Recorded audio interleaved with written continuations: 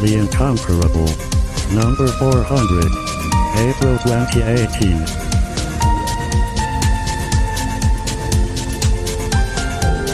Welcome back, everybody, to the Incomparable Podcast. I'm your host, Jason Snell. This is episode number 400. I know, it's shocking.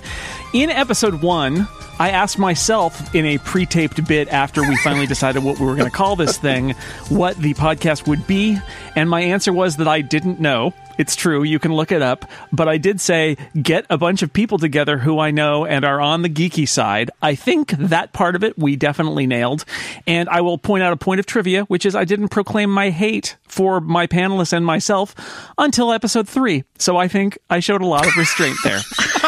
Wait, that was my first episode. Yeah.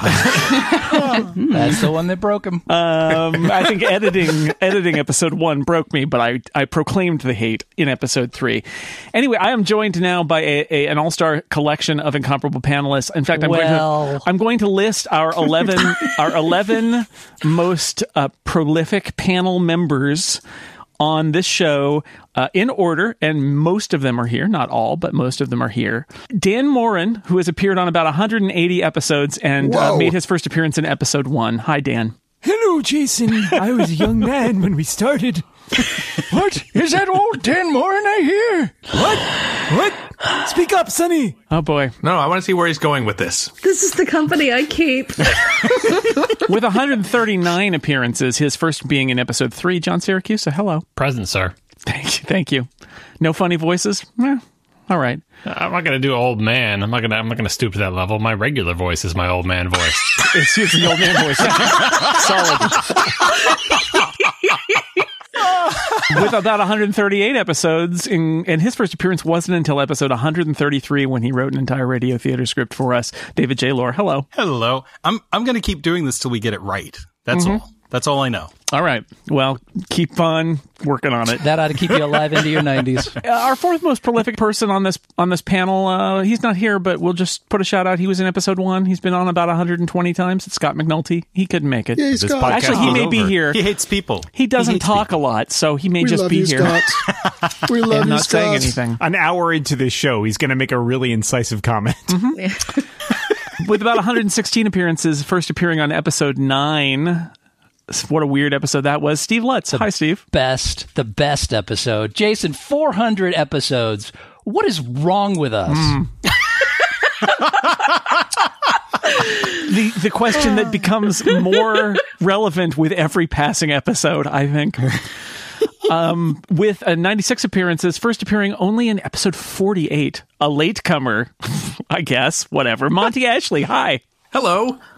I picture us all in like 1970s suits as we file in, like we're becoming the panel of a bad game show. Oh, we're like the Baseball Hall of Fame committee or something. Okay. It's like you're watching my house. Yeah, That's something creepy. It's something very much like that. Serenity Caldwell couldn't be here, but she's made about 92 appearances, first on episode 3. Then, with about 89 appearances, Erica Ensign, who didn't appear until episode 160, making you still, after all this time, the newbie. I'm the new kid on the block. Yeah, well, I still feel like it, so I'm glad it's true. Keep up the good work, rookie. You've only been part of the panel for 40% of the episodes. So Wait a minute here. Did David appear in a speaking role on a podcast until after she was on? I think David makes an appearance late in episode 133. Mm-hmm. That's right. And then on every episode after that. And then every episode since then. Exactly. Yeah. Tune in for episode 500 when we do discuss the question of what is wrong with us. By then, maybe we'll know. Maybe we'll know.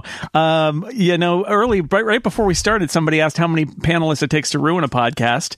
And I don't know, but here's Glenn Fleischman, who's been on 87 episodes. Hi, Glenn. That's me, Glenn the Fleischman. How are you? Don't think the two are related. God. It's amazing how many episodes it took you to fully understand my plan, Jason. It really took a while. But you were in episode 1, so that was. I should have known. From Star Wars episode 1 doesn't mean it's good. He plays the long game. Ooh, ow.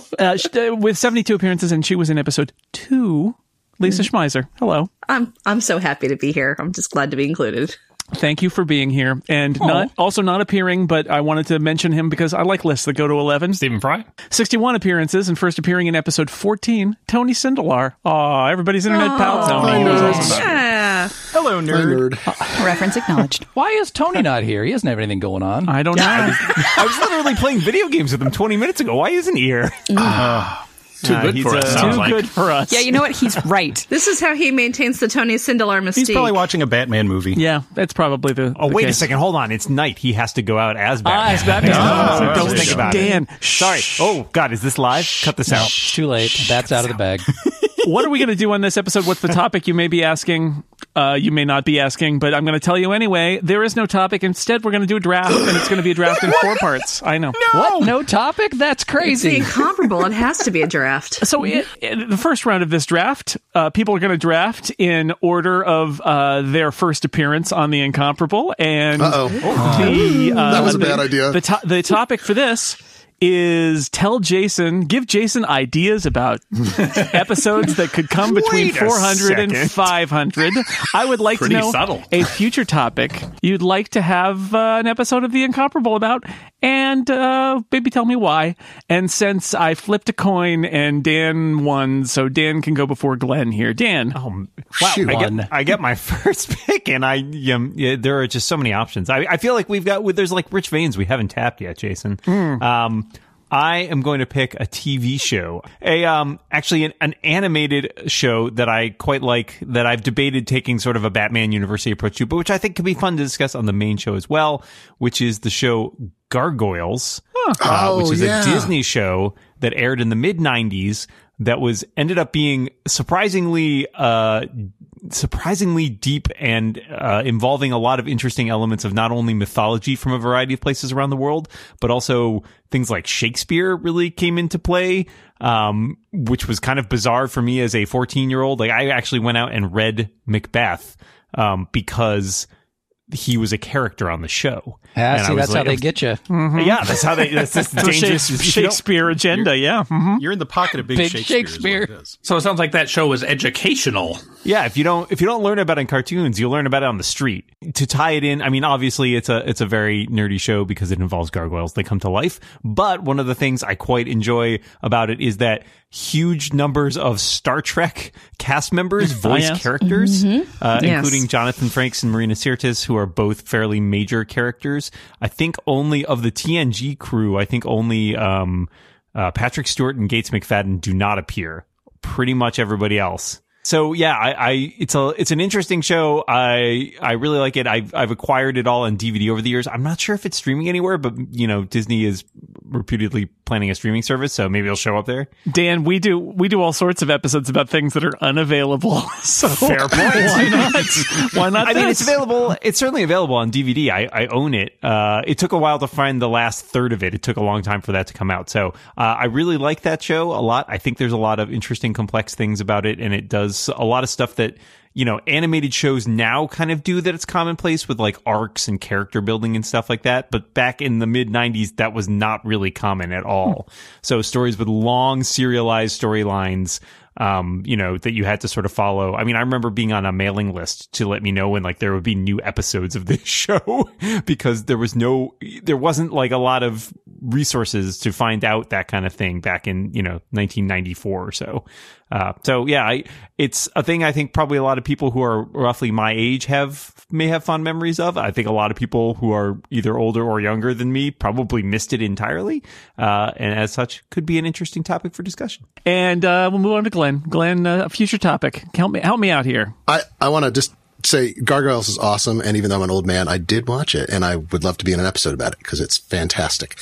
I have a thematic episode, which is my want, as you all know, and I was thinking, I went back and actually looked at the list of 400 episodes and laughed myself silly at the descriptions. Very good job, Jason. There's something like I say, it's maybe too thematic, but this is, you're asking for topics, reevaluations. And some of the episodes we've done, we have talked about like how we reevaluate a work over time, and sometimes it's, what do we think about the creator who's been outed as being a terrible person, or later work has affected it. But I feel like at this point, I've stored up a whole bunch of works of fiction and media across, a lot of different kinds of media, I should say, and genre where, I think there's maybe too much of a notion that it's hard to reevaluate stuff, that you like something, you don't, maybe you read more of it. We've done an episode on sequels where we read, we talked about subsequent books in a series that make us regret the first book or it retcons it for us. But I found myself in what I think is a really wonderful position of liking stuff more often, over time than I expected to. So I'll read something, I'll watch a show, I'll think this doesn't appeal to me, or I find it actively bad. And then later I reevaluate it in a bigger context, maybe over seasons of a show, or books. My canonical example, which I've mentioned, I think, on at least an episode about the Magicians, is, Lev Grossman's series. I hated that first book. That's an early episode we did. I talked about it. Jason and I accidentally offended Lev Grossman on Twitter. It was great. It was a good time. And I actually kind of like the book, but yeah, but the title was uncharitable toward him. Yes. And it came, and it was the whole thing. So, but I accidentally picked up the third book at a library, saw it, and I thought, well, I don't know, maybe, and I started reading it totally engrossed in the third book. It made me reevaluate. I went back and read the second. It made me completely re-understand what he was doing, at least in part, with the first, and redeem all the stuff that I really hated about it. And I now am actually a big fan of the series, with reservations about books 1 and 2 that I'll take into it. But I think as an arc, it's incredible. And I fell in love with the TV show and what they're doing with it as a result. So I think a show that let us talk about the things we rediscovered. We did kind of a inverse thing on this on the Afoot podcast, the mystery podcast, about when to stop reading certain series. We're like, okay, if you stop here, you will not hate it. Like, read up to book 13. If you read book 14, you may now no longer like the series. But I think the notion of, that I think listeners particularly like to know how people change over time. And I like the idea that we change, that our opinions change. So I think that reevaluations. Okay. How we grow and change. Yeah, that's true. It's good. There are definitely things that I would look back on. That's very interesting. I will make a note of it. Lisa, who premiered in episode 2, you get to go next. Mm-hmm. I would love to do an episode on William Gibson's Blue Ant books. That's the loose trilogy that starts with Pattern Recognition, continues with Spook Country, and concludes with Zero History. And I think out of the 3 acknowledged, well, I'd say popularly acknowledged trilogies that he has, I think this one is perhaps the closest to our own time. And it would be really fascinating to look at the way culture is transmitted and how technology builds and throws culture away, and how you can spoof senses and facts and things like that, and talk about them in the context of now, here and now, really. So, I would do assigned reading. I would cheerfully talk about it, and I would love panelists on it. I think I have that in the spreadsheet, and I love those books too. And I think it's funny. That's also an interesting example where William Gibson became famous for Neuromancer and that first trilogy, and then he went and he did the Bridge trilogy. And I love the Bridge trilogy, but it's not, it's not widely beloved. I think you're one of the special people who does love that. But that's such a tactful way of putting it. But I thought it was okay. It's just like it's not that common for people to say I love that trilogy. But like Pattern Recognition, people I think missed that might be his best book. So it's on my list. It's his most humane book, I think. It has and the way he depicts and writes about grief in that book is perhaps, like, Gibson's style tends to be really at a remove anyway. It's a great literary style. And one of the reasons I enjoy him so much is precisely because his characters tend to be very fascinated by material culture, and their feelings are these things that they kind of have off in the distance. Like, it's a fuzzy FM radio station for them. And, Pattern Recognition is perhaps the closest he gets to actually providing rich interior lives for his characters. And it's about grief and loss, and it's the most human and humane of his novels. And that's why it kind of fascinates me that it kicks off the antagonist that I think is probably the most sinister he's ever written, which is, Humbertus Bijon, as like spelled big N, pronounced Bijon. But like, that's the most terrifying character he's written. And you're considering this is a guy who also wrote like a series of insane incestuous clones who lived in a moon satellite. But this marketing savant is horrifying. And he also, gets kicked off in Pattern Recognition and then warps events for the next 3 books. Right. Anyway, it's huge and rich. I feel like Neuromancer at this point has almost like the same feel as Serial Experiment Lane or the Ooh, you just sold me on it. Maybe I'll read it now. Yeah, where there's just this really, I would say he got a lot right about cyberspace, but what he completely missed was the aversion phenomena that took place. Like he didn't, because it's not mobile, it's the idea of this separate and parallel world. And at this point I'm like, I don't think we're quite there, or I don't think we ever will be there, because it doesn't benefit anybody. But I feel like the Blue Ant books are something where you're like, yeah, I can actually see this tracking out, and I can map it to what's going on in the world. And I think that some of our best episodes are the ones that tend to do that, where we can tie it back to why it works or doesn't work for us in the now, as opposed to, and in the future, people who are on computers will be called console jockeys, and they'll have implants in their brain, so. I have a pair of jeans that I sanded off the Levi's logo from the buttons because I wanted to make perfect Case Pollard cosplay. Can you be on that Dude, episode? the nicest thing, I had an ex-boyfriend track me down on Facebook and say, I just read Pattern Recognition, and one minute I read about the Case Pollard units and her brand aversion, you were the first person I thought of. And that was the highest compliment anyone has ever paid me, ever. I was like, I forgive you all the terrible things you've ever said about me, because that's just delightful. Thank you. All right, premiering in episode 3. And that was the episode where we discussed all works of Stephen Moffat or something like that. I don't even know. Like, why not? Covered it. How many episodes were we really going to do? John Siracusa, what do you have for me? So there was a podcast once upon a time called Unjustly Maligned. It was before Anthony got big. I've heard bad things about that. Yeah, well, the host got all famous small, and stuff. really. And yeah, It's an unjustly maligned show, though. Yeah, and I was trying to think of a topic to go on that show.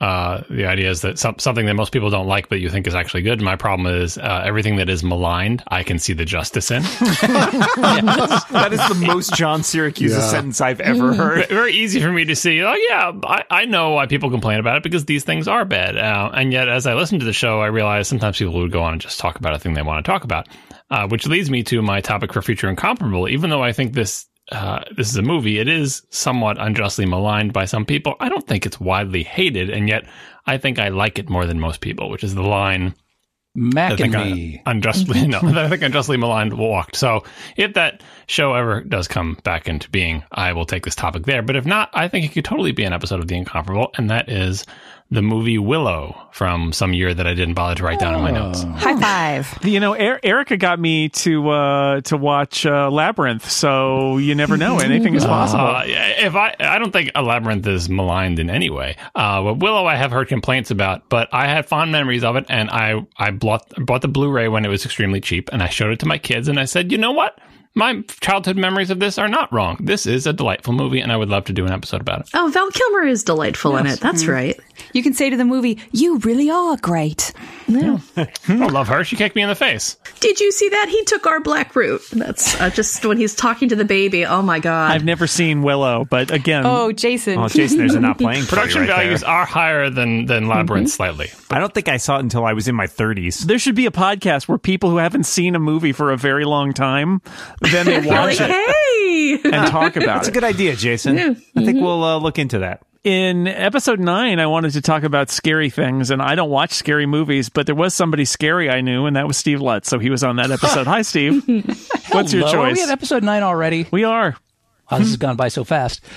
Yeah, no, actually, I think I suggested that you should do a horror movie episode, and you said nobody wants to do a horror movie episode. I still remember that episode. That was 9. That was episode 9? Episode 9? I still remember it as an episode. There was never one like that ever again. A late episode.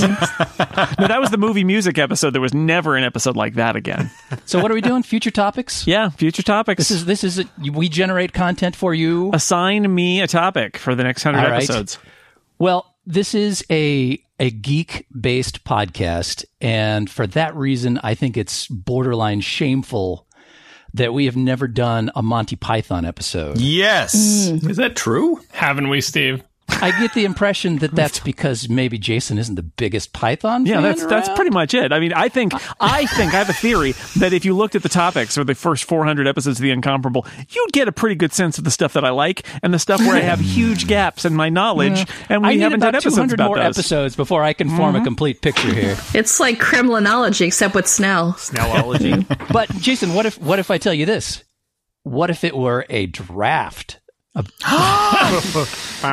the sketches? The way to a man's heart is through his draft. Or the characters? How would we do Monty it? Python the quote lines? draft. The I jokes? think we draft Monty Python sketches. And because some people haven't watched a whole lot of Flying Circus, and because the movies are basically sketches strung together, you can also pick scenes from the movie. So I can just say I'm picking I Fart in Your General Direction. That's right. Yes. That's absolutely reasonable. I'm intrigued by your ideas. Well, I don't know. You would have to make those decisions. Or he's not the Messiah. He's been a very naughty boy. It's just a scratch. Not now. We're not doing it now. Too silly. Yeah, I think that needs to be done. All right. And I think that just about everybody, even the ones who aren't big Python fans, have seen at least one sketch or two sketches that they enjoy, and they would like to take off of the draft board. The draft board, yeah. So I think that would work out well. And I also think we should do beer episode 2, beer episode 3, beer episode 4, and No doubling up. No doubling up. Cut this off. Someone play him off. Your request for more beer episodes has already been lodged with the home good. office. We'll good.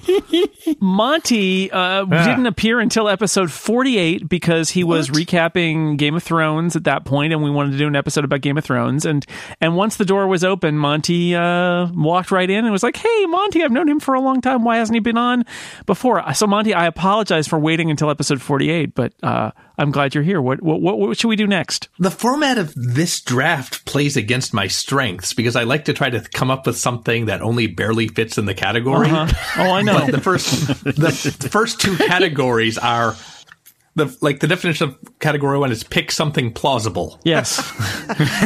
Yes, but anyway, but no spoilers. But category 2 is pick something implausible. So right. There's room to nibble around the fringes in that category, I think. Oh, yeah. Gross. Oh, yeah. I'm going to say old-timey comic strips. Oh, wow. Like a really I'm old so there with you. Like down for that. Nancy? So or there with Very you. old. I want to squabble about Peanuts versus Pogo versus Lil Abner. Gasoline Alley, absolutely. I have the first 2 years of Gasoline Alley, and it's an amazing comic strip.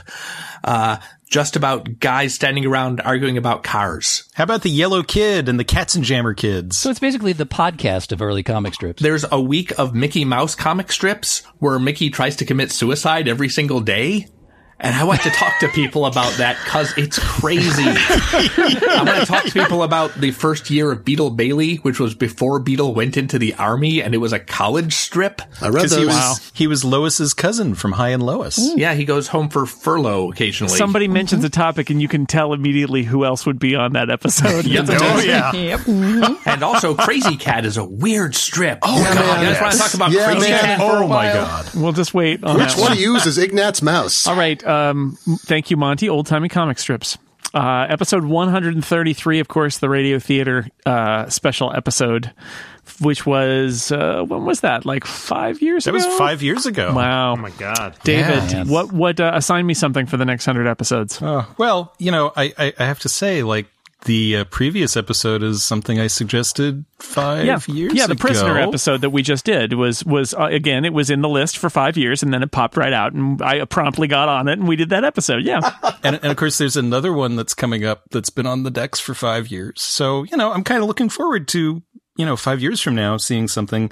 I don't know. But I did come up with a draft. I came up with a draft All right. for you because I know you love drafts. Tell me more.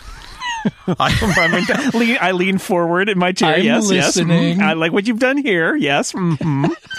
It is a world draft. Build your own solar system with famous fictional worlds. Right?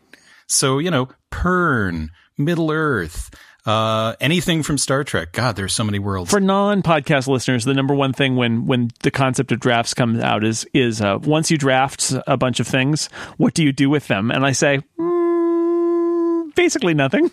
Except there was that one time when we had everybody pitch a TV show, but that otherwise it's just to have them. We create an entire sport around them, and then we play that sport for decades. I thought we were making a Saturday Night Live cast that one time. Yeah, that's Yes. true. That was good. Yes. Right, we had a concept for that one. And then appearing in episode 160, hey, it was about The Matrix. She saw it like 10 times in the theater, so it was a perfect fit. Erica, you get to finish this round and assign me a topic. All right. Well, One of my favorite things to do on The Incomparable are old movie club episodes. And I realize you don't get to pick the films that are on there, but so I'm going to just strongly suggest I consult with Phil about the subject matter. Yeah. I would love to do an old movie club episode that covers Midnight from 1939, starring Claudette Colbert and Don Amici. It is not only my favorite classic film, but one of my favorite movies of all time. It's a screwball comedy written by Charles Brackett and Billy Wilder, but it's pretty light on the screwball, which is why I love it. But it's still, I think it's still very heavy on the comedy. And as you might have picked up from the title, it's a little bit of a Cinderella tale in which Claudette Colbert she's like a broke dame traveling in Paris, and she befriends a cabbie who's played by Don Amici. But then she runs off and she sneaks into a fancy party and pretends to be a baroness. And then John Barrymore, of all people, shows up to sort of be her fairy godfather and help keep up the scheme. And meanwhile, Don Amici is, of course, he's fallen in love with her. He's scouring the city trying to find her, and just, hijinks ensue, and it's delightful. And I won't say anything too spoilery about what happens, but I cannot recommend it highly enough if you like wish fulfillment fairy tale style, like fun. And I know that old movie club episodes generally have at least 2 movies, but I would not want to choose what to pair it with. I would rather leave that to Phil and have him pick something that he thinks is a good match, and hope that it's something that I would like it to be something I'd never seen before, so that I could, experience something new. To me, that would be perfect. This may actually be your lucky week, because we just finished watching It's a Wonderful World with Jimmy Stewart and Claudette Colbert, and it's a screwball comedy set in the 1930s. I've never seen it. Yep, there we go. They're both it's a Claudette Colbert double feature. We just finished it, and she's a rogue poetess on the run with a private eye who's been framed for murder. Who isn't these days? Does that mean she doesn't have her poetic license? Oh, get out! I'm waving to the audience. Underappreciated joke. So that wraps up round number 1. And if you're asking, Jason, why aren't you picking? The answer is I get to pick every time. I pick all the episodes, so I'm not going to pick an episode for there. This episode of The Incomparable is brought to you by Just for Men, the #1 beard experts. Soften up, smooth out, and beard on. 25 years of men's facial hair expertise goes into Just for Men. And that means they know beards. They've got a full line of supremely fine products to prove it. Face and beard wash, beard conditioner, beard oil, and beard balm. The face and beard wash helps prevent beard itch, unclogs pores, calms and moisturizes, and deep conditions. Meanwhile, the beard oil is light and non-greasy, smooths and softens without clogging pores. Beard conditioner, deep conditions, while calming and moisturizing skin underneath. And the beard balm offers superior hydration, fights itch and dry, flaky skin, and helps prevent ingrown hairs, all using soothing oatmeal, aloe, chamomile, and jojoba oil. So kiss that average beard goodbye and usher in your softest, smoothest, bestest beard and skin underneath. This goes out to my beardy friends, Mike, and let's say Marco, but not Scott, because Scott McNulty shaved his beard. Shocking. Anyway, if you still have a beard, put your best beard forward. Visit jfmbestbeard.com, and you can use the promo code BESTBEARD25 to get 25% off your purchase. Thanks for sponsoring The Incomparable. But we'll move on to a topic, as I suggested earlier, a topic we're just never going to do because I'm a terrible person, that you wish you could convince me to do an episode about. And for this, we're going to go in the order from most appearances to least appearances. So Dan gets to go first. That's a real switch up from last time. I know. Unlike last time, Dan will go first. I know what's expected of me here, and I want to buck the expectations. But I can't. So clearly, I'm going to pick Supernatural. Okay, because I have to. I'm on brand.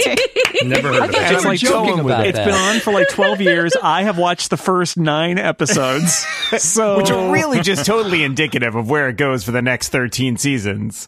It is amazingly enough. I was looking it up as I thought about this. It's amazingly enough not the longest running, even current running U.S. scripted show. It's outpaced by NCIS and SVU. And I was going to guess NCIS. Grey's Anatomy has been running longer than Supernatural.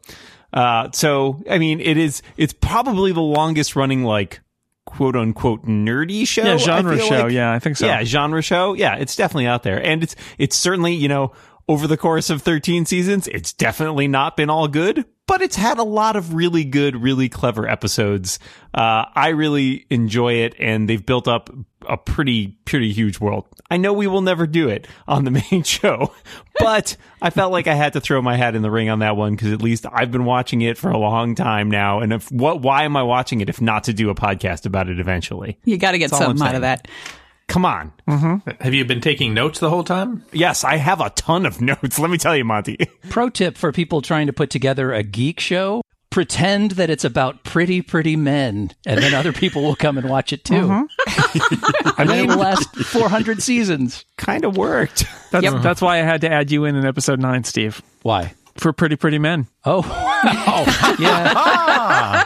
That's really raised the bar for the rest of us. So fair enough. Yeah. So, okay, Supernatural. It seems fine. When am I going to watch 12 seasons of Supernatural? That's the problem. We did the an longer episode it on gets, Supernatural. It's even called Supernatural. Yeah, it's true. It's not. Wait a second. Yeah. Oh, it's just that's just a setup because it's all a twist that we didn't actually talk about Supernatural. Dan, you know what? Maybe you're just going to have to do a limited run Supernatural University one summer with people who are not me. It's like Supernatural, like get your PhD in the 13 years worth. Yeah, really. At this point, it's true.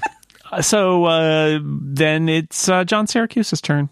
John, something that you really want to do, but I'm just never going to get to it. So my relationship with this topic is not as long as Dan's relationship with Supernatural, but it's a similar thing in that I don't think you can do a podcast about this without a bunch of other people who've sunk a lot of time into this topic, and that would be the video game Destiny, which I spent many years of my life playing. Now I'm playing the sequel, and it's really difficult to talk about Destiny on a podcast with someone who has just played the game briefly, because it's one of those games like World of Warcraft or other sort of MMO type things where it's more of a lifestyle eventually than a video game. So it's hard enough to get people to watch a single season of a TV series, let alone play a game, daily or weekly for multiple years. I think that's what it would take to really talk about Destiny. But it was, it was and is a big thing in my life, and I would love to do the incomparable about it. But alas, I don't think it will ever happen. John, I played a lot of Destiny. Not as much Destiny 2 but you're not playing it now, are you? And plus, that's two people. I'm not. That's true. Yeah, this is you have, I will say, you have dragged me out into all sorts of different topic areas that I would not have anticipated, including the anime stuff, but and the video game stuff where I have played a lot. The line must be drawn here, is what you're trying to say. Anyone want to do line reading? Yeah, that's basically it. That even though I did read the entire Dark Tower over the course of a very long time. But you were glad that you did that. But I was glad that I yeah. But you're right with this one, because it's one of the reasons we pick topics or don't pick topics on this show is about the time investment in if people haven't already consumed that media, they have to do that, and they have to do that work, that homework. And Destiny is an example where if we had a group of people who had all played it for so long that they could talk about it, it would be fine. And I would just excuse myself, but I'm never going to put in the time, and it would be a challenge to find a lot of people. That's the thing. You have to go back in time. Yeah, because right. It's a thing that happens as a group, as a community. Like, you have to be there for year 1, year 2, and year 3 of Destiny. Years 1, 2, and 3 of Destiny are never going to happen again. You can't start playing now. That's true. So it's never going to happen. All right. Well, then that was a great pick, because we're never going to do that. I like this run where Jason just tells people Jason down. Delights in crushing that means you dreams win. Is like if you pick something in this round and I go, I don't know, we might do that. That's like, I don't know. Did you lose? Did you just lose by picking something that I might actually choose? David, what's something you would love us to do that you just know we're never going to do? Well, I've been thinking about this one for a long time, ever since you mentioned the topics. Thinking, an incomparable panelist draft. No, that's, That's cruel. Yeah. That is cruel. A superhero spectacular 2. I mean, it would use up a lot of episodes, so we'd all go mad. Nobody wants that. Yeah, nobody wants that. But it was only today, looking at my bookshelves, that I thought I would like to do an episode about decent Star Trek novels, because there are actually 5 or 6 in the hundreds they've put out, and I know that's never going to happen. But there are a couple of good ones. Yeah, I read a lot of Star Trek novels, some of which might have been decent. It's probably true. Scott McNulty is not here, but he's probably somewhere going. Or is he? Yes. Or is he? Scott, say something. Nope, he's not going to do it. He's just not going to do it. No. Or decent Star Trek novels. Interesting. That is almost. That's not impossible. It's not impossible. It's just highly improbable. Steve, what do you have? Oh, topics that we will never do. Well, this is a topic we'll never do because not only is it horror related, it's also video game related, and it also requires time travel to do properly. I would love to do an episode on Silent Hill. More specific, if I had to pick a game, it would probably be Silent Hill 2 because that's the one that's probably the most interesting narratively. But in order to play it properly, you have to have a PS2, and you would have to have, because the remake that they did was just a travesty. They just completely destroyed everything that made the game good. And so unfortunately, it would have to be played on the original machinery, which, not that many people have. But it playing a Silent Hill game is a uniquely unpleasant experience that I think is... is there's nothing quite like it in media, the experience of traveling through a grotesque land that is populated by creatures that don't really make a lot of sense, but they're definitely gross. And just the overwhelming dread of the situation that you're in is just it's a wonderful experience. And I think it would be fun to talk about with some of you folks, but you guys aren't into that kind of stuff, so I don't think it's ever going to happen. But I've got a PS2 and I'm ready to play. I feel like Syracuse would be the only one. Have you played Silent Hill? No, I'm very familiar with the games, but I've never played any of them. Yeah. I played a couple hours of the first one. First one's great. The first couple hours were pretty boring. Yeah, it gets it gets better. Well, you got to hurry up before I don't have a TV that I can connect my PS2 up to. Right now, I do have one. It does have a component input, and I have the adapter, but pretty soon I'm not going to have anything to connect my PS2. Oh, man. Well, obviously we have a couple of panelists that would potentially be game for it, but I think it would be fairly limited. And I don't think it would ever probably happen. Yeah, I love that. So then listeners, if you'd like to play this game, go to eBay and find a PS2, buy the Most adapters. People have played it. It's not an obscure game, Yeah, so it'd be easy to find panelists who have played the game. I'm just not that much into horror games. I played Resident Evil and stuff, but yeah, but if I'm a listener and I'm thinking, oh, that's intriguing, now I want to see what they're talking about, the answer is, again, get a time machine. Well, you can just buy a PS2. They sell them real cheap. You get a slim PS2, you can still buy one. Yeah, if you really badly wanted to check it out, you could certainly do that, or you could pick up the remaster, which is if you've already heard the the discussion on the game might be good enough. But the problem with that one is they screwed up the fog algorithm, which is like 90% of the game. The fact that you can't see what's coming at you out of the fog, and it's just not the same. Not even close. So, but it would be a fun episode, I think. I would like to discuss it with you cats, especially those of you who aren't necessarily horror people. But it's not going to happen. Okay. Yeah, I think you got the premise of this round. Very well done. Good. Monty, something that you wish we would do that we never will. 400 episodes to figure out premises. Yep. Congratulations. All right. It's hard to guess what we won't do. You let me do 2 episodes of incomprehensible Victorian parlor games on the game show feed, and I only barely understood what I was doing myself. So, P.G. Wodehouse. Yes. But not Jeeves and Wooster. Oh, good God. The other things that Wodehouse wrote. The Blandings Castle, the Mr. Mulliner, the golf books, the Smith with a silent P. The school stories right at the very beginning of his career where everything feels like Hogwarts because that's the only school story anybody's read. That's where my action is. Hot Water, the one that revolves around a Mickey Mouse doll. Yeah. I read that one. That tries to commit suicide. See, that was a pretty straight up topic there, Monty, until you threw in, but not Jeeves and Wooster, and then everybody went, what? Uncle Fred is great. Blandings Castle is great. I read a bunch of the non-Jeeves and Wooster. There's only so many pig stories I can read by him, so. I feel like there's a good chance you could get 3 or 4 of these knuckleheads to join you on a Woodhouse episode.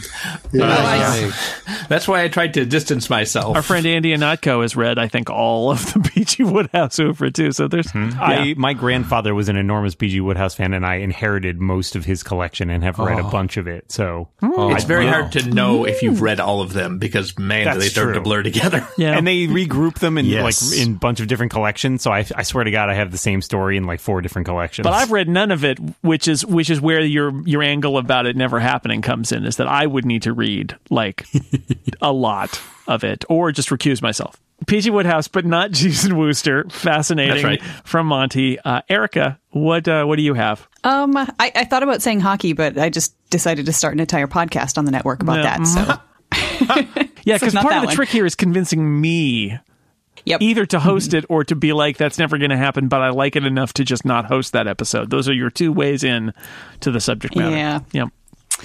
Well, so instead I decided to stay on brand, the other brand of mine. And that is, I know we've done a number of episodes about Doctor Who on The Incomparable, but the only times that we ever drill down and talk about specific Doctor Who stories is on the TV podcast Right. during the run of a new series. And I think that that is a perfectly reasonable guideline.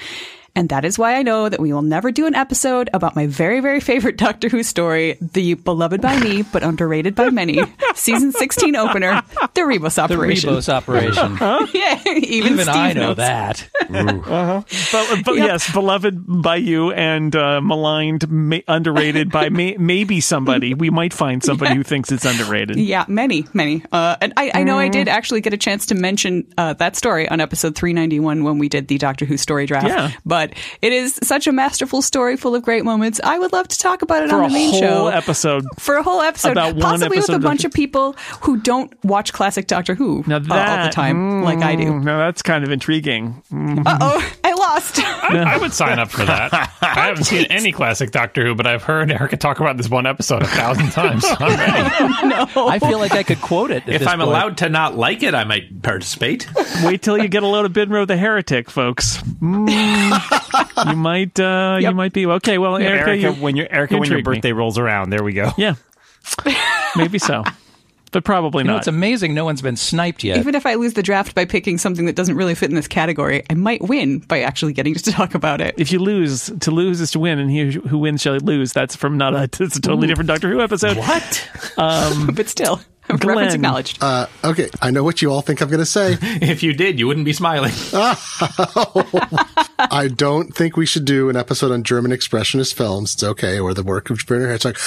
I have been pitching I think we for. should do a whole podcast on German expressionistic films. I'm sure it'll be fun. In German, It'll be a silent podcast. In German. Exactly. The silent German podcast. subtitles. Silent movie podcast. That's silent. I want to do a magic spell draft tournament. I've pitched this over the years, and I think it's just too difficult to pull off. And the idea is that I you get would, Expelliarmus. exactly. The deal is that you would take magic. It might be more like a tournament. And so you'd get magic spells from all the different universes that would combine. You'd have to have a referee. There'd be some kind of outcome. It's not exactly a game show thing. I think would be a fun way to talk about the way in which magic works across all these different universes, in which magic exists sometimes in really irritating and inexplicable ways. But I think it's probably way too complicated to get something worthwhile out of, and I think it's also been turned down a bunch of times. But I think you like should call that episode Crucio. I was going to say, That's what it Magic feels Spell like. Spectacular. that is on the list somewhere actually, because I'm intrigued by it, Glenn. But it really is very much like, how would we do that where it would make Exactly, sense the and that mechanics. anybody would listen or participate? You got to do it like the PG Woodhouse. No Harry Potter. That's right. No, Harry. We can call Well, it you know that at least inconceivable. Glenn is not showing up. Yeah, that's right. I wouldn't true. be there for it, of Glenn would course. then not be available. So we could do whatever we wanted. I would suddenly appear in the middle Yeah, with okay. a long statement about why this episode wasn't working. What's that D&D spell that's like somebody's? Big Beast Floating Hand. That's it. The Tensor's These giant floating disc. crushing hands. Tensor's yeah. floating disc, Big Beast floating hand. Yeah, there's a lot of good spells out there. Lisa, the Tensor's floating disc is off the board, but all the other magic spells are available for you to. But you can pick a topic that you are pretty sure we're probably never going to do. My topic, which I suspect we will probably never do, either because I won't be able to find the panelists or because literally nobody will listen to it, is 1980s feminist sci-fi dystopias. Oh, I'm so Yeah, in. I'm there. Damn it, you've undermined my premise. No, Nice job, men. No, I want to do a comparative read of Margaret Atwood's The Handmaid's Tale, Sherry S. Tepper's two books, The Gate to Women's Country and Grass, and the Native Tongue Trilogy by Suzette Hayden Elgin, all of which take a look at different types of worlds in which the subjugation of women is the foundational premise of the society working successfully, and to talk about what these women managed to get right when they were trend casting into the future, and where they may have gone off the rails. So that's kind of my dream topic. And again, I think the reason it would be tough to do is I would be asking people to read like 7 books. And that's a really big commitment for time, even before we begin talking about it. I was going to say, I think that you could definitely do this as an episode, but you would probably need to pick like 3 books to assign. Yeah. But that's doable. That would be doable. Although, to be honest, I would almost consider dropping Handmaid's Tale at this point, because I feel like then I'd be on. well, the thing is the TV series. I just can't do that to myself again. I was going to say, I feel like the TV series, since the TV series is out, I think we'd probably bring in stuff into the discussion that has come about because of the world that the TV series is building, and so on and so forth. And really, I'm just dying for an excuse to talk about Sherry Tepper at some point, because she was this amazing ecofeminist sci-fi author. We've never talked about her. I don't feel like she got her due while she was alive, and I'm seeing her stuff disappear. So I want to bring it back and talk about it some. All right, there might be something in there. In which case, again, Lisa will both lose and win. This special episode of The Incomparable has a special sponsor. It is the World Science Fiction Convention. You know, we read the Hugo nominees every year. Well, WorldCon is returning to San Jose, California. Writers, readers, and fans from around the globe are going to be converging on the Bay Area in August to mingle, read, write, play, and geek out, as well as celebrate those Hugo Awards. All together at the 76th World Science Fiction Convention. Programming for WorldCon is still in the works. If you have ideas for readings, lectures, panels, musicians, anything, share them with the con at WorldCon76.org. And have you registered for WorldCon yet? Register now, worldcon76.org. You'll join more than 2,500 attending members in San Jose from August 16 to the 20th. And I think you get to vote for the Hugo winners as well. I'll be voting. We'll be there. A lot of incomparable people will be there. You can meet us in person. Get the latest from WorldCon 76 on Twitter at WorldCon 2018 and on Facebook at WorldCon 76. That's worldcon76.org. All right, we're going to move on to the third round of this ridiculous episode 400 draft. And this round is all about, it's conceptual. It's something that you wish existed in the world, a work that we would talk about on here, but that was never made, sort of the one that got away, something that just didn't get made, but you wish it did. So again, we're like Caddyshack 2. Shifting gears. And for this, I'm going to go in the order provided by random.org. Oh, random.org. That's right. Random.org. We bring the random to you. Ooh, and oddly in alphabetical order. Who knew? That's their theme song. And that means David Lohr, the most random of us all, will go first. Well, I'm torn between 2 things, one of which I want to make and one of which I want to see. The thing I want to see is a film or a television series based on the adventures of Cavalier and Clay. I think that's such a rich world, and it's a world we haven't really seen a lot of, that I would love to see that. It's already been on stage. There's been a stage adaptation that does the entire book, but they still can't get it together to do a film or a TV version. The thing I want to make is a series based on the novels of Craig Rice, who was a mystery novelist in the 40s. She was a she, for one thing, despite her name being Craig. And she was a contemporary of Dashiell Hammett and Raymond Chandler, except she wrote what she called detective farce. Her books are like the good Thin Man movies, but funnier and screwballier. And everybody drinks, and by the end of the novel, the heroes are all drunk, but they solve the case anyway. They're just screamingly funny books. She was the first mystery novelist on the cover of Time magazine, and she's someone who's sort of just vanished into thin air. It's like when you go to mystery conventions, there are a couple of people who know the name, and you trade the books in back alleys, and but once everyone I've given one of these books to, they fall in love because they're just fun. So I would love to make a series based on that. Media, hit me up. I'm here. All right. I got nothing else to do. Thanks for the pitch. I would like to live in a world where people only picked one thing during their turns. That's crazy. Crazy, I know. I would like to live in a world where books are traded in back alleys. Yeah. This was my Glenn topic. Monty, randomly, you're second. Oh, no. Well, this is something... Random.org. This is something I was promised would exist, but it was not meant to be. You are, of course, familiar with a movie called The Adventures of Buckaroo Banzai Across the Eighth Dimension. Oh, yes. We are, It's only yes. a matter of time before Monty mentioned that in this episode. That is the Buckaroo Banzai movie that got made, although I still think of it as the first Buckaroo Banzai movie. It ends with a title screen saying, "Watch for the next adventure of Buckaroo Banzai. Buckaroo Banzai against the World Crime League." And then there's the best end credits music ever recorded, but that's not strictly relevant right now. My point is this. I was explicitly promised Buckaroo Banzai against the World Crime League, and I wanted not a fan script. I want an actual movie with all the same actors as young as they were when they made the first movie. Yeah. Yep. No, I think you got this premise exactly right, which is that's Thanks. a thing that really that it's too late now. It's never going to exist unless computer technology can just do that magically, or parallel dimensions are discovered where that movie existed. But yeah, okay. Buckaroo Banzai against the World Crime League. We were promised it. It was never delivered. Lisa, you are randomly next. I want to see the entire run of The Sandman turned into an HBO series. Man. That could happen, but probably won't. It probably Tried won't. so many times and failed. Yep. I know, it's amazing, and it's one of the few. It's one of the few comic series that I think would just translate really well to your prestige HBO format. And you'd have actors lining up around the block to chew on the scenery and wear goth makeup and all of that.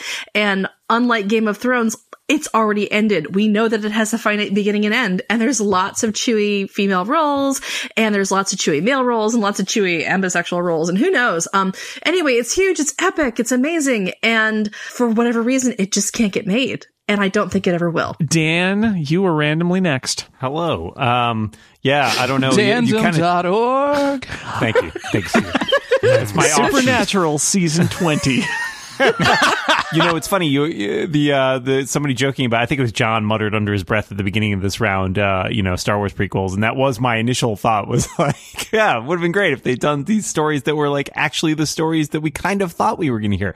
But I will go a slightly different direction and say, I would have loved among my favorite books growing up were one of the first sort of new Star Wars series, the Timothy Zahn Thrawn trilogy, which came out in the early 90s, I want to say. And I wish that those had been, I love episode 7. I enjoyed episode 8. Not canon. But yes, the canon has all been thrown out now, so it will never happen. And That's you can, right. It's again, the never get those actors in those particular roles, obviously. But I love those stories, and I would have loved to have seen those as the follow-up film versions or TV series after episode 6. I think it just would have been fantastic. I'm glad that Thrawn at least has made his jump to the canon universe, because I love that character, but it's an entirely different story now. So I wish a film or TV adaptation of the Thrawn trilogy existed, but I do not think it ever will. I think, and I hope this isn't what John's going to pick, but I think you can make a really strong argument that for what would have happened if 5 to 8 years after Return of the Jedi, everybody had decided to come back and make episode 7, 8, 9 right then, instead of waiting longer and remastering old movies and then doing the prequels. Wouldn't that have been fun? Is it once again sneaking in 2 picks where one would have sufficed? Yeah, that's what we're doing now. And you know who gets a chance to do that next? You, Steve, because you randomly random.org selected Steve. Random 2. Can we do an episode devoted to random.org? I don't know, maybe. You say fandom.org? I had some difficulty with this category. I think there are enough works in the world, and I think we should take some away rather than take them back. Oh my God, defend the indefensible. This is when you can Star get Wars 8 prequels. or 9 entries in under the guise of, and this should go, and this should go. That is some of our livelihood there, my friend. Down with works is what I say. Yes. But then I was looking through my DVD collection, and I realized that there is one work I wish existed in the world but was never made. And that is a satisfying ending to the series Lost. Oh, yes. I've got all these damn DVDs sitting there. I bought all of them, and I cannot watch them because I know at the end it's just going to be that ending. It's going to be rushed. It's going to be clear from the outset of that season that they had no clue what they were doing, even though they claimed over and over again it was all planned out. And there's only so many times I can say, I actually kind of sort of liked it before it starts to feel real hollow. So I'd love to go back and watch Lost, but I can't because they didn't do what I wanted them to do. Steve, I will say this. I still rank Lost in my top 10, maybe my top 5 shows of all time. And we're going to do a Lost episode sometime. Well, that's what's depressing about in it. the next 100 episodes. So freaking good that it still sits in one of as one of my favorites. And I guess this is probably sort of like last seasons of, say, like Buffy, which people always complain about. I have no idea. Or Battlestar Galactica. Or Battlestar, things like that. But yeah, this is one of those that I actually had firsthand experience with, and while I don't hate it as much as some, it really makes it hard to go back and watch it, and because I want it, what I would really love to do is go back and watch like the season 1 episodes, maybe not so much the season 2, and pick out little things like, oh look, they're telegraphing this random thing that ends up being completely important when it comes down to season 6. And I can't because they just completely made it up as they went along, and it makes me sad. It's fiction. They make it all up as they go along, but they maybe could have had a little tighter plan. There's a thing called an outline. Yeah, they make it all up. Well, they don't make it all up as they go along. Outlines are for suckers. I enjoyed the journey of Lost, even though the ending was not the greatest. I also don't hate the last season or the ending. I would watch a whole series of Sawyer and Miles, L.A. police cops. I would totally watch that. That would be great.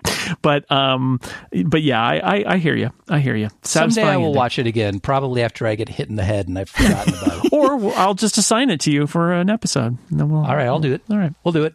All right, Glenn, you are randomly selected next. Okay, so this is a little bit of a pitch. It's going to be very short, though. I promise. Okay. So imagine a world. All right. Small, hairy people on a jungle planet.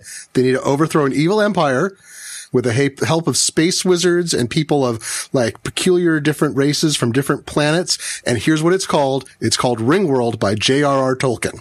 So bear with me just for a moment. This is the book that Tolkien never wrote when he had the competition with C.S. Lewis. They were both going to write sci-fi novels. C.S. Lewis wrote the Paralandra series, which is really strange and I kind of like, but it gets weirder and wronger as it goes, much faster than the Narnia series. But I really wish that Tolkien had written it because I'm so curious how he would have made his Ewoks on Ringworld. Well, it was eventually written. It was called The Ewok Adventure. It was. I got to say, I like the third C.S. Lewis book better than the other two in the series. What? You're out of your mind. Wow. It's a better dystopian story than 1984. The wizard coming out of a all right. All right. It's myth. Erica, you were selected randomly next. Okay. I wish that the world had a sequel to Labyrinth that was made while David Bowie was still alive. One that was made like a number of years later when Jennifer Connelly was grown up enough that a love story between Sarah and Jareth would not be as creepy. I would have loved to have seen her have to, go back to the Labyrinth, maybe ask Jareth for help with something in the real world. Then, of course, she could fall in love with him because we already all know that he's already in love with her. And then, they'd end up splitting their time together between the real world and the Labyrinth. And she'd work really hard on cleaning out the Bog of Eternal Stench because that place is just gross. Well, and they would need to get the Muppets to come back, too. Would the Muppets have visibly aged in the intervening years? Maybe. Oh, they have. Hoggle does not look good. Hoggle did not age well. Oh, that's so true. So not too many years later, but...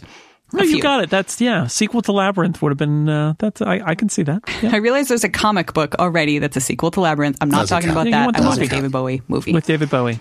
And that by process of elimination, that means that random.org thought John should go last. John? Random.org, we bring Syracuse to you last. I like the fact that Jason and lots of other people have already picked my honorable mentions, so I don't have to like pick multiple things with the whole remaking the prequels or doing sequels when the actors were still alive in Star Wars. But it was always part of your plan, wasn't it? Every time. I rigged random.org. Yeah. You're behind random.org. It's not random at all. It's John Syracuse. Random or not. I came up with a for random or not. That's where he got his random numbers fortune. Incepted it into Steve's head.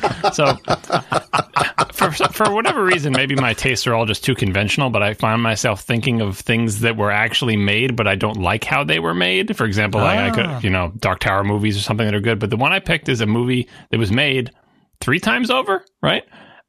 More than that. But they didn't make the one that I wanted to make. What I want to see in the world that does not exist is Guillermo del Toro's Hobbit movie. Or Hobbit movies, however he has to do. Because he was signed up to direct those, and it didn't end up working out. And what we got instead were 3 very long, very flabby movies about one very short book. And I would love to see what Del Toro would do with The Hobbit. I love Pan's Labyrinth. I thought Shape of Water was pretty good. He has a particular visual style and sensibility that I think would be very different. And I think the Hobbit movies were, Peter Jackson, like I liked his Lord of the Rings trilogy, but I think doing The Hobbit with a different sensibility would match the books because The Hobbit feels very different than Lord of the Rings. And so I really wish that had worked out and we could be watching those movies instead of The Hobbit. Instead of not watching the Hobbit movies that were made. John, it's good. We should do some episodes about the Lord of the Rings movie, shouldn't we? Yeah, that was, what was it? The topic that we wish we would do as Lord of the Rings was going to be my pick, but then just to make sure, I looked it up on the website. It turns out we did that 5 years ago when I was on all the episodes. Yeah, it was a two-parter. Yeah, we did it already. The Hobbit Hanukkah. We can do it again. This is the McNulty factor. Once we forget that we've done the episodes, 3 we parts. can do them again. Good. I'm going to pick something here because this is not about my capricious choices for the incomparable, and say that what I really got stuck on was the idea of as many of these are like continuations, things that ended too soon. And I always like the idea of how somewhere in fact in a TV series that is just finishing its first season on the air, there is a reference at one point. It involves parallel universes, and there is a reference at one point to the attempt to smuggle Prince's latest album from a parallel universe to our universe. Spoilers. And I think about that. Well, I didn't say what the show is, so people wouldn't even know unless they've seen it. Some of us have probably figured it out. Yeah, well, okay. It's just an aside. Okay. It has nothing to do with the plot, but it is a very sad moment. And I thought that is actually what all of mine in this category would probably be. So I thought about Star Trek, the original series, season 4, but frankly, season 3 is so bad that I think if they had done a season 4, it may have never had fans. Like, literally, they'd be like, nope, we had enough. Well, here's one. Don't bring it back. Star Trek season 3 by DC Fontana and Gene Kuhn. That's true. So what I'm going to say is Firefly, not season 2. Season 5, because that really implied that there was a season 2, 3, and 4. That's what I would have liked to have seen, was how do they handle sticking the landing in Firefly season 5? Alas, we will never know. So, oh well. And once the portal's open to all the parallel universes and we get all the movies and albums and books and stuff that never got made because of tragedy of one kind or another, then we'll be satisfied. But unfortunately, I'm pretty sure they had no idea what they were doing when they started that series. Yeah, probably season not. 5 would have been a disaster. They were all going to be in purgatory at the end. They would have righted it, but season 2 and 3 probably would have been terrible. They wrapped up season 1 in one 2-hour movie in a pretty satisfying manner. I have faith in them. Yeah. All right. We're going to move on to our last round in this category. Also, we're going to follow the same random.org selection again for random.org. Not as random as the last time. You should sing that song with all the words in different order, though, each time, Steve.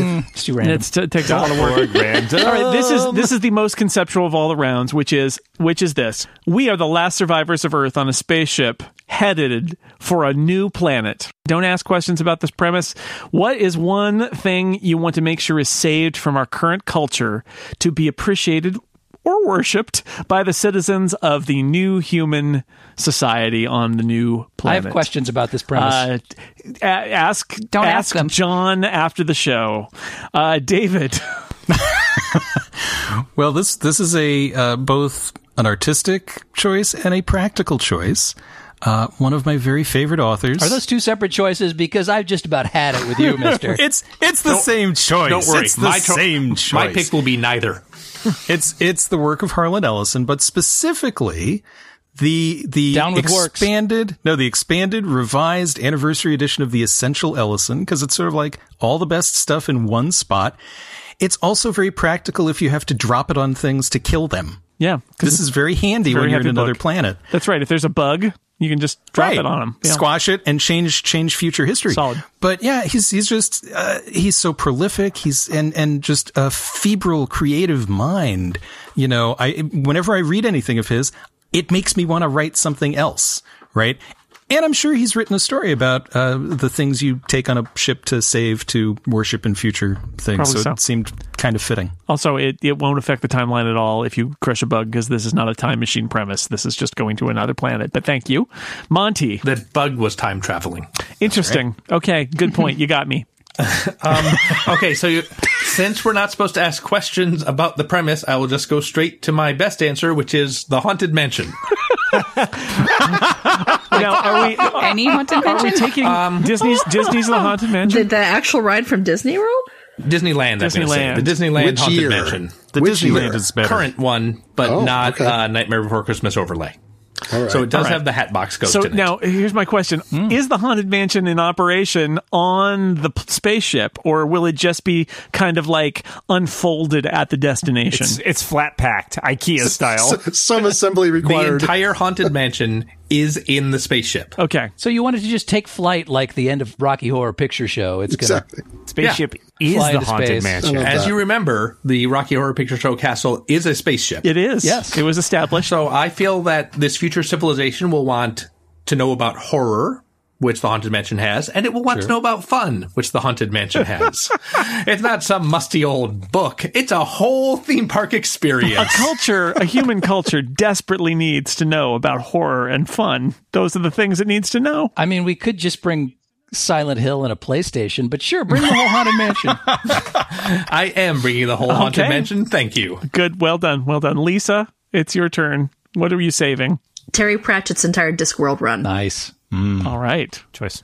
Discworld goes in the spaceship in the Haunted Mansion in a nice corner of the haunted. It becomes required reading. It's the foundational. Yeah. It's the foundational canon of the new civilization. Well, that and Harlan Ellison apparently. People take BuzzFeed quizzes on the new world, and the quizzes sort them into: Are you Granny Weatherwax? Are you Magrat? Are you Nanny Ock? That's how pervasive it becomes. I am Gaspode, the talking dog. Is it just the novels, or also like the science of Discworld and the maps and stuff? Oh my god, all of it, all of it. Okay. Even the thing that they're considered apocrypha.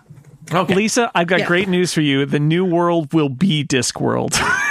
Now I have questions. Nope, there are no questions Don't ask allowed. Dan, your turn.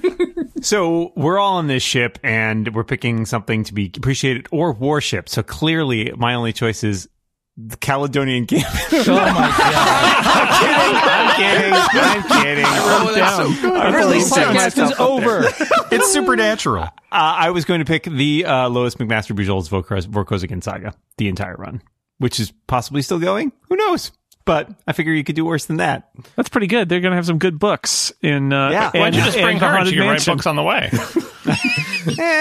There's bookshelves inside the Human Haunted life is Mansion. cheap. You can Just keep bring them the there. books. Yeah, this is fascinating. So it's going to be Discworld, Vorkosigan, Harlan Ellison, and they're all going to be in the Haunted Mansion, and the people are going to be like, what planet? How did we survive this planet? So far, I think we should blow up the Earth because we'll be doing better at this point. Yeah, this is a pretty good thing. So Steve, what are you saving? What am I saving? Oh boy. I am saving Sid Meier's Civilization, the computer game. Oh, wow. It's a how-to manual?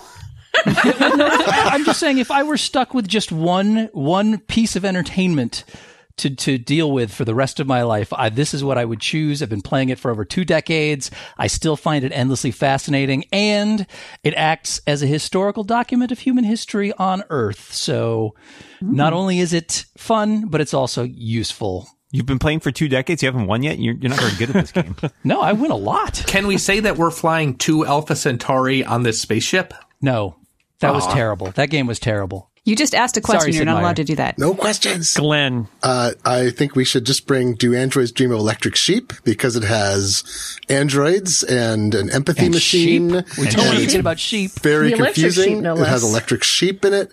I think it's Philip K. Dick's, of all the things I've read by him. I don't know if it's the best, but I think it is the best capturing of the notion of the human condition. And also Earth is possibly destroyed while we're leaving, maybe. So the book might give us some insight into a destroyed Earth, possibly, and what we have to do to rebuild it. The future will need to know ambiguity. Exactly. We'll have to Along with understand horror and fun.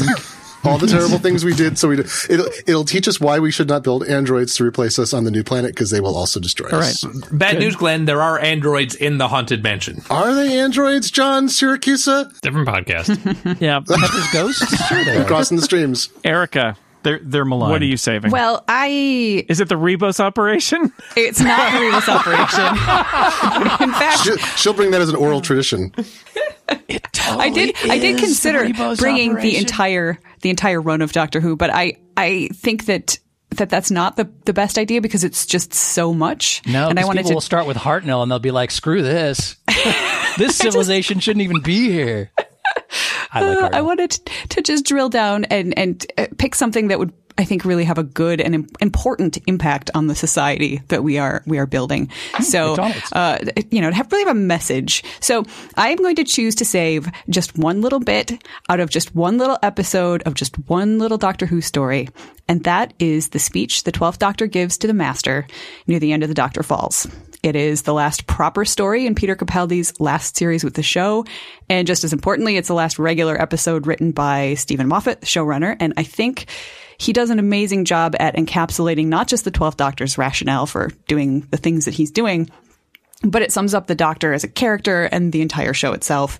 It's not even a very long speech. It's pretty short. And in it, he makes clear that he's not doing what he's doing to win or to beat anybody or because it's fun or because it works, because it usually doesn't. He does it because it's right and it's decent. And most importantly, it's kind. So it's just this heart-wrenching entreaty to his best friend to stand with him. And even more importantly, it's an entreaty to everybody who is watching, to the whole world, to just try to help and be kind. And for me, that's the most important thing that I would want to make sure I send along with whatever's left of the human race. The thing I want them to have as they start all over someplace new. I want to make sure everybody works together to make sure that they survive. So what better societal foundation can they have than simple kindness? Yeah. So you're going to set the new culture on the right path. That's my plan. With the teachings of the Doctor. Teachings of thus spake Capaldi. We'll erect a giant obelisk with the speech on it.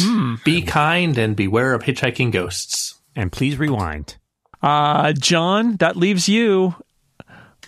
How are you equipping this this new culture with something from our existing culture?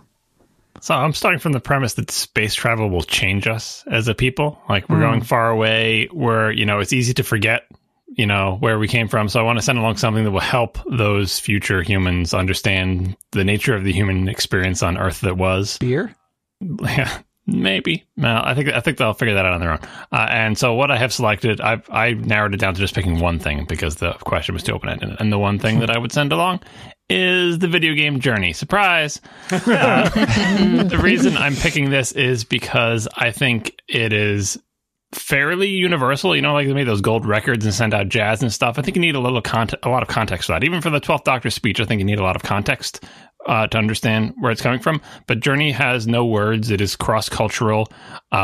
It doesn't really show or model anything from human civilization. It is entirely an experience that is meant to interact with human nature as it existed at the time Journey was made. So as we become more and more distant from the old humans and Earth, it will serve as a way to understand what people were like, that this affected them, that this was an experience made to be affecting to those people. And as it becomes not as effective as humans evolve on their distant planet, at least it will serve as a reminder of where they came from.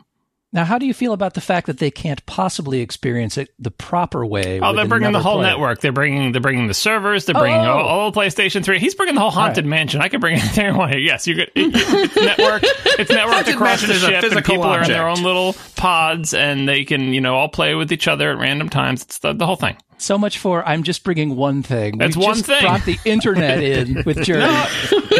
No, it's just one thing. It's the entire Journey multiplayer experience. If the Haunted Mansion is one thing, so is this. Very nice. This is a really weird culture that we've set up here, but that's what it is. Well, look who you've had on the show. That's true. Well, I will then contribute the first 400 episodes of the Incomparable podcast. Enjoy the civilization. Yes. No, that's going to be very confusing to crash to and burn. Speaking of context. And on that note, I want to thank my panelists for being here and drafting things. In episode 400, we drafted 4 rounds. And I want to thank them all for being frequent panelists on this weird podcast that we do. Dan Morin, thank you. Thanks, Jason. Good to be here and survive the destruction of the Earth. Yep, that's right. We're all on our way. See us, suckers. We're on our way to the new planet. We're taking these books and this video game and this haunted mansion with us. You can't stop us. John Syracuse, thank you. Still waiting for that draft. It'll happen. It'll happen. We have to do more drafts first, so we have more things to pick in the draft. More drafts. David J. Lohr, thank you. Thank you, as always. When are we doing the lightning round? Just stay tuned. Scott McNulty, who hasn't said very much in this episode, but thanks to him. Steve Lutz, thank you. 400 episodes. What is wrong with us? I think we need more episodes to figure it out. Tune in next week. Honestly, 400 episodes isn't nearly as depressing as looking back at episode 1 and seeing that August 22nd, 2010. The thing that made me laugh is I found an episode that was I think it was the second book in the King Killer Chronicles, which, by the way, third book still doesn't exist. And I remember thinking to myself that was a latter day episode. It's like episode 56 or something. It's not even close to a latter day episode, and yet I think of that as one of the later episodes. Just how Erica is one of the newer panelists, since she didn't appear until episode 160. Everything after episode 48 is modern. Yeah, that's right. Well said. And it's postmodern. Well said, Monty. Well, thank you. It's nice to be a modern companion. Yeah, that's right. Monty, Ashley, thank you. I was going to bring just a 20-sided die, but I was worried our sponsor, random.org, would get mad at me. Random.org. Our lawyers want to talk to Monty. Erica Ensign, thank you. It has been lovely to be here for however many episodes I've been here for. I have not done the math. It's again, you've been on the panel for 40%. 40%. That's a good number. I think that's. And you've been host of at least one Mothership that's episode. true. Yeah, that's right. That's right. Mm-hmm. Wow, who let that happen? Good for the new kid. It's great. That's one of my new. That needs to be one of my new plans. Is just to get other people to host things, because then I don't need to even watch the movie or read the book. That's right. No, you have to watch them anyway. It's the rules of the podcast. Even if you're not on it, Jason has to watch it. Oh no! That's terrible. What a terrible wrinkle in the rules. Who set that up? Glenn Fleischman probably did. Glenn, thank you for being here. As I said to my wife on our 20th anniversary, and I've said many times since, I can't believe you still tolerate me, but I'm glad to be here. Well, it comes from a place of love, Glenn. That's the important thing. That's what she said. It's fine. That's what she said.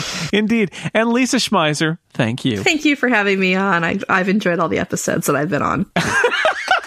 The other one's not so much. That was terrible. That was the best.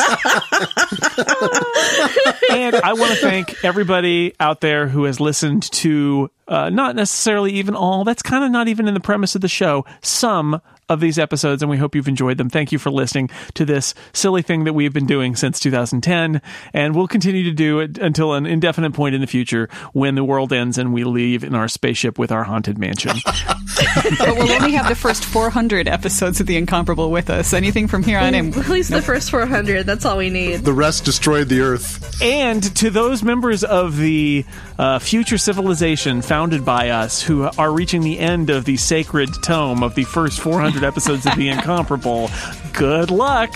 Anyway, I've been your host / God figure, Jason Snell. And for those of you who are not on the alien planet, we'll see you next week for episode 401.